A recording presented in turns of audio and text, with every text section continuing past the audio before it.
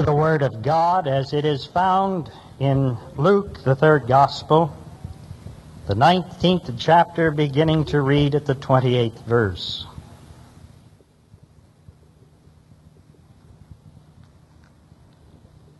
And when Jesus had said this, he went on ahead, going up to Jerusalem. When he drew near to Bethphage and Bethany at the mount that is called Olivet, he sent two of his disciples, saying, "Go into the village opposite, where on entering you will find a colt tied, on which no one has ever sat. Untie it and bring it here. If anyone asks you, 'Why are you untying it?' you shall say this, 'The Lord has need of it.'" So those who were sent went away and found it as he had told them. And as they were untying the colt, its owners said to them, "Why are you untying the colt?"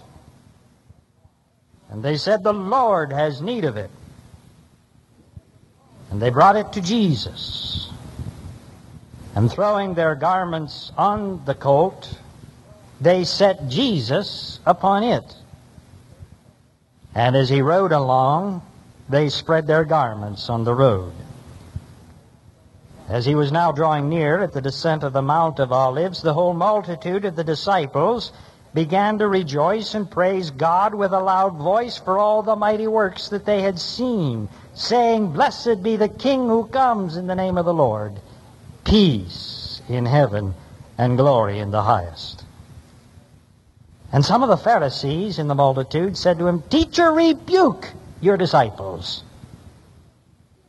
Jesus answered, "I tell you, if these were silent, the very stones would cry out." Amen and amen.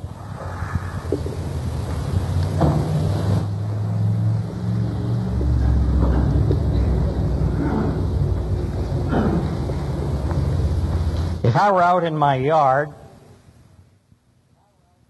and two men came and got into my automobile that was parked in my driveway and began to start its engine, I know immediately what I would do. I would drop whatever I was doing, run over to them and say, "Hey, what are you doing?" And if they were to reply to me, "So-and-so has need of your automobile," I would say a few polite words to those men and to that so-and-so, and probably repeat them again before a police officer. But if that so-and-so had first contacted me and I had given my approval,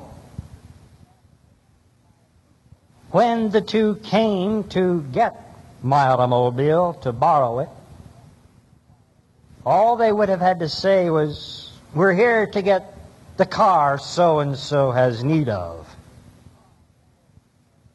And I would grant it without any concern or anxiety. Because, you see, that would be all right, because that would be according to the prearranged plan. That would be as we had decided it would be. And the part that some people still don't understand about God is that He gets things done always according to a plan.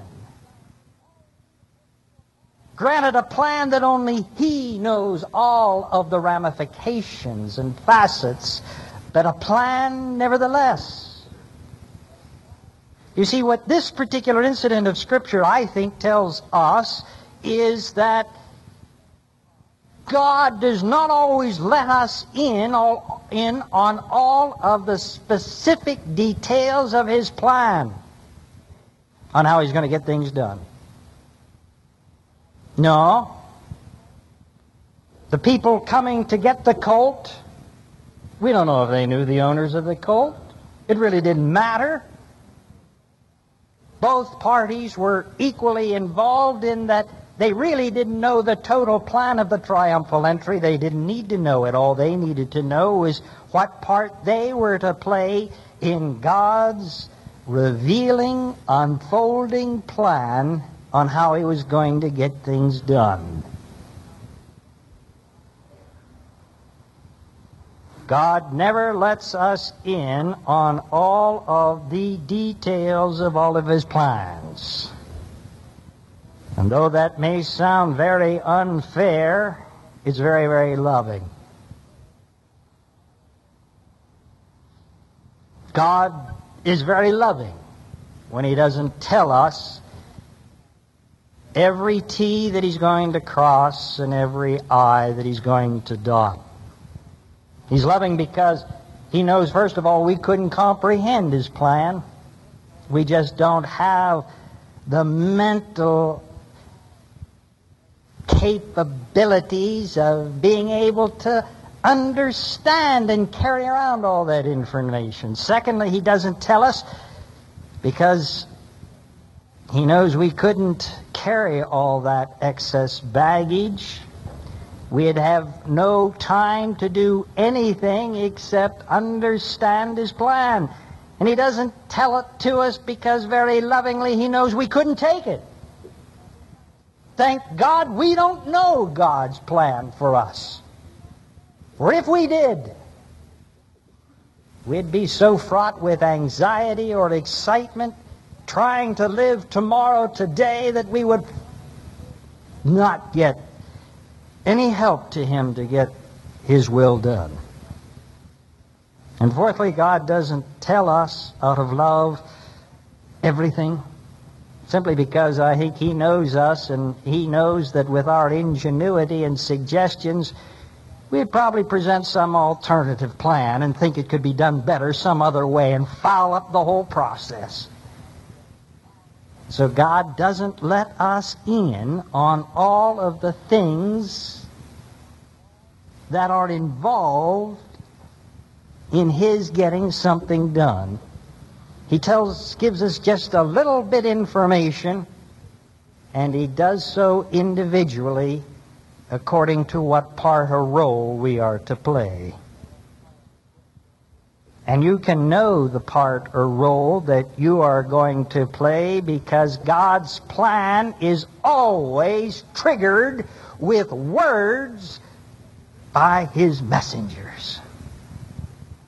Just as a race always begins with the starter's pistol, and a building or a company or a thought always begins with a simple idea in the mind of one person, so God gets things done according to His plan, which is always triggered by words through His messengers. You take your Bible, and from Genesis to Revelation, you will find that the way every one of those big biblical giants got started was they received words of the Lord through some messenger. And though the words are always different, the message is always the same. It's the message that we see here in this Bible passage. The whole process for the triumphal entry, which eventually led to the crucifixion and the meaning of the cross of Calvary, began when God's plan was triggered with those words, "The Lord has need of it." That's what got it started. And that is the message, whether it has come to Abram, Isaac, Jacob, Joseph, Moses, Joshua, Judges, the kings. It's the word that came through Jesus Christ. John in his prologue puts it, the Word became flesh. Paul, you know, when he was still Saul, was healed of his blindness after being knocked from his feet on the Damascus road by words spoken through the messenger, Ananias. And even in the book of Revelation, John on Patmos hears words of the Lord through a messenger. That's the way God gets his plan going. It's triggered by words of his messenger. That's the way you heard it.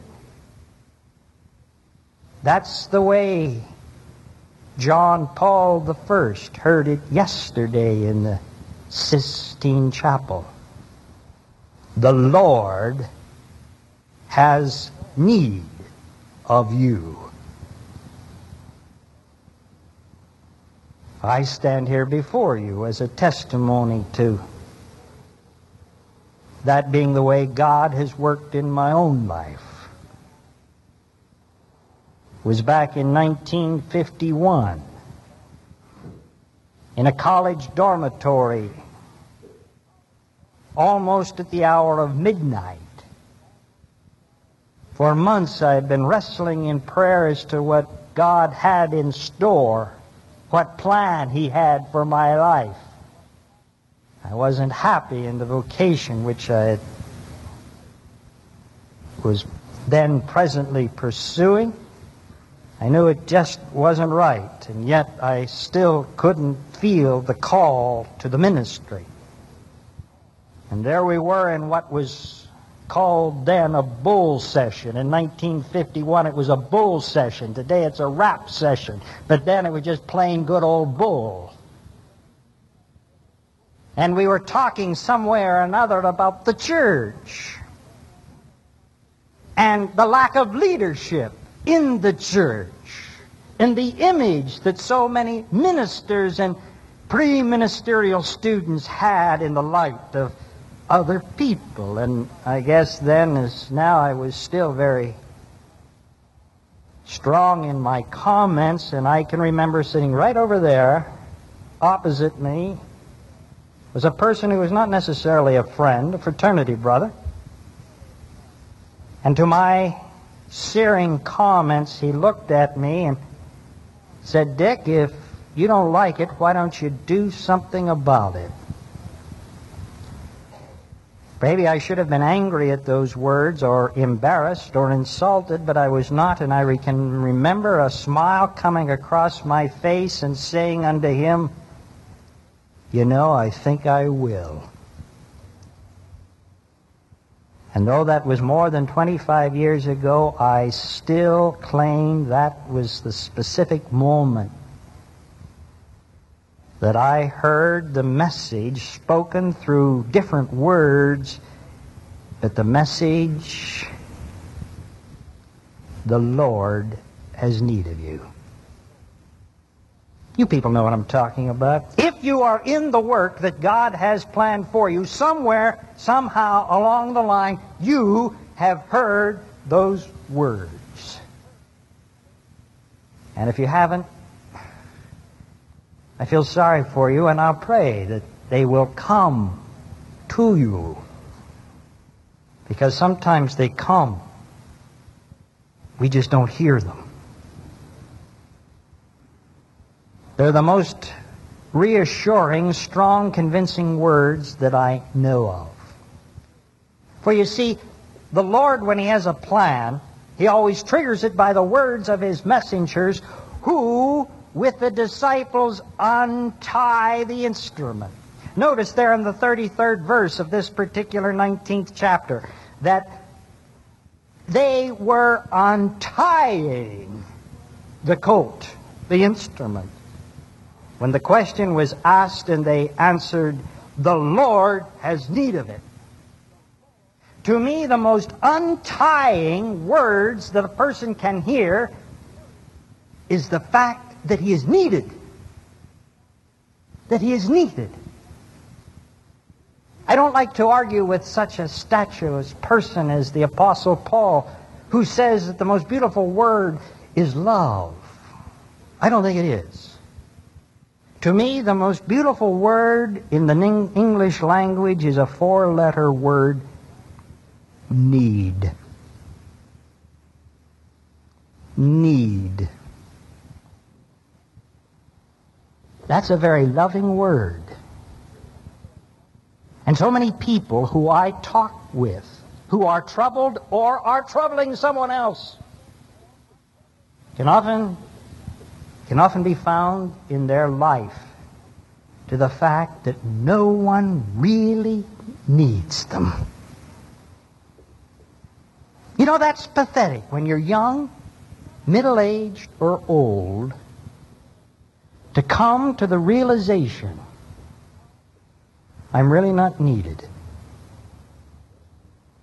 And there's a lot of people that have that feeling throughout the world. And that's one of the reasons we have the mess that we have. I don't care who you are. Maybe you're waiting for a message of the Lord, but remember, you may be the messenger too. And in your home,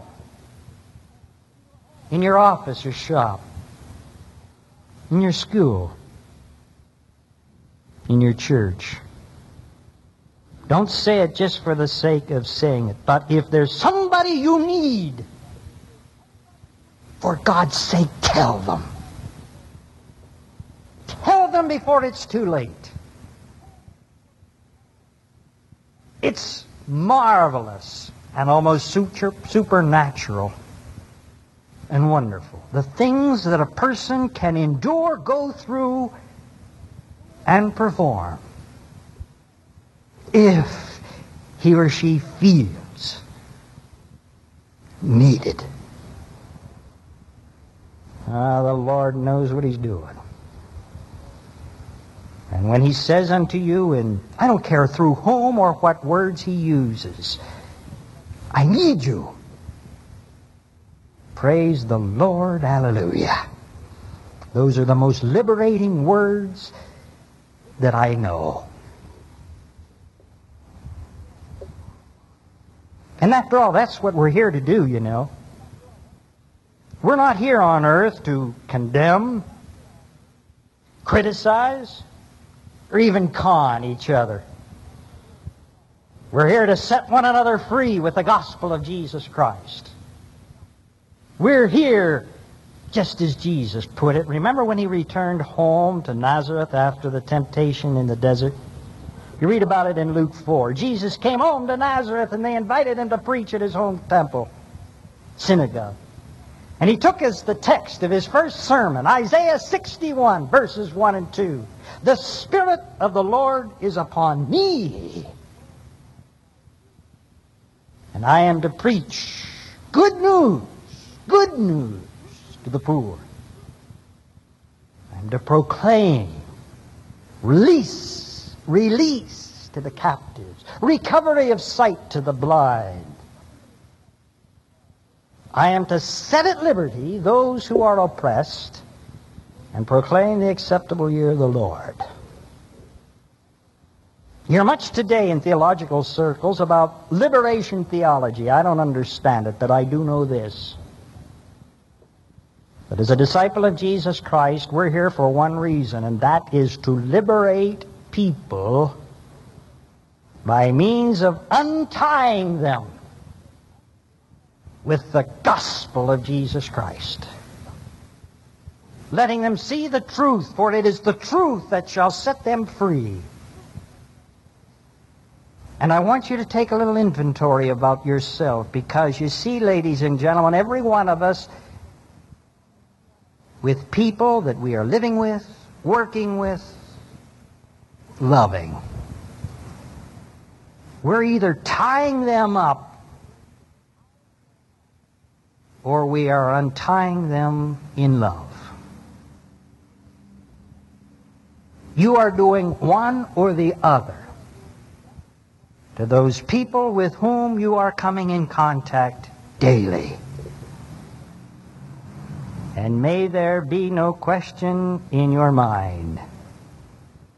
Your job, in order for God to get His work done, needs you to liberate and free and love and need those people whom He has entrusted to your providence. The plan of God is always triggered by words of His messengers, who also untie the instrument and put Jesus on the vehicle's back. You get it? Follow the context of the story. Those people who got the instrument that Jesus needed, then took that instrument to Jesus and put Jesus on that instrument's back. You and I are instruments of the Lord. We're vehicles. Paul calls us vessels. But we are the individuals whom God has chosen and needs to get His work done. And He does it by getting on our backs. By getting whatever monkey you have on your back, and by putting on, that's the way Paul puts it, put on Jesus Christ. Allow Him to dig His heels into you to urge you on. Allow His powerful hands to hold the reins that are in your mouth, and let Jesus reign where'er the sun. And allow Jesus and His teaching and His Spirit to guide you to the destiny that you can't see yet, but which God has planned for you to find. One other thing, though, you have to know about how God gets things done. It's always by a plan that He triggers with words by His messengers, who untie the instruments and put Jesus Christ on that vehicle, regardless of what some people might say. Please keep in mind one fact of life. Not everybody is interested and thrilled with how God works. You see, we in the church, I think, seem to get the idea that everybody wants to see the kingdom of God come on earth. I hope it comes no shock to you, but some people who pray, "Thy kingdom come, Thy will be done," they lie. They're not interested in it. And that's what Jesus is trying to tell us in this passage. Not everybody on that day of triumphal entry, when Jesus was on the back of His instrument, His vehicle, not everybody was singing, "Hallelujah, praise the Lord, blessed is He who comes in the name of the Lord." No. Some people were over here in the corner grumbling, and they said to Jesus, "Rebuke your disciples. Rebuke them, stop them. We don't need that kind of performance." And Jesus, and I think He said it with a smile up on His face, He said to them in very strong language, "Even if these were silent, the very stones would cry out."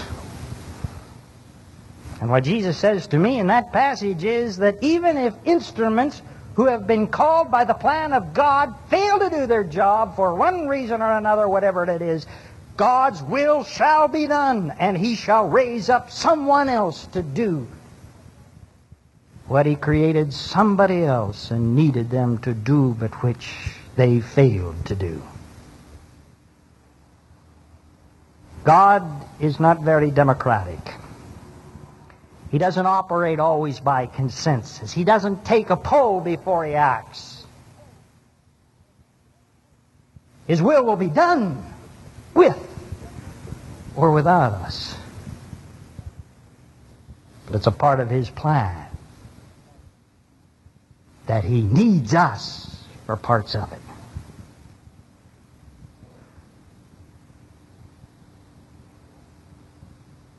I preach this sermon to you today because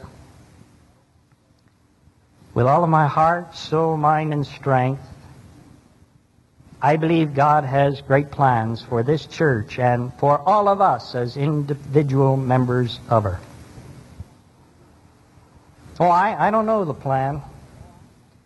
It keeps me awake at nights, and many times you don't know how frightened I am with the awesome responsibility that comes with my office, because of the position it places me in the plan of God.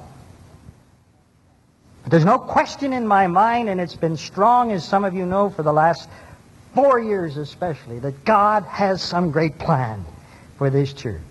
I don't know exactly what it is, but I know part of it, and part of it is in this new curriculum that we're starting next week.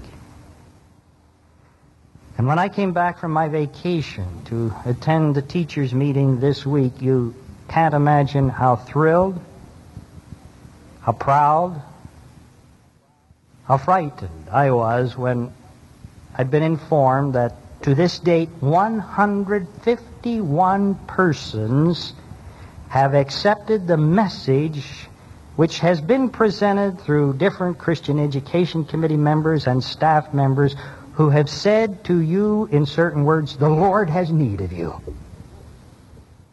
And you've said, okay.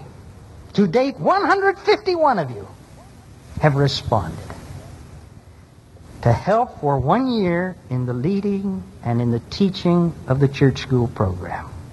Hallelujah.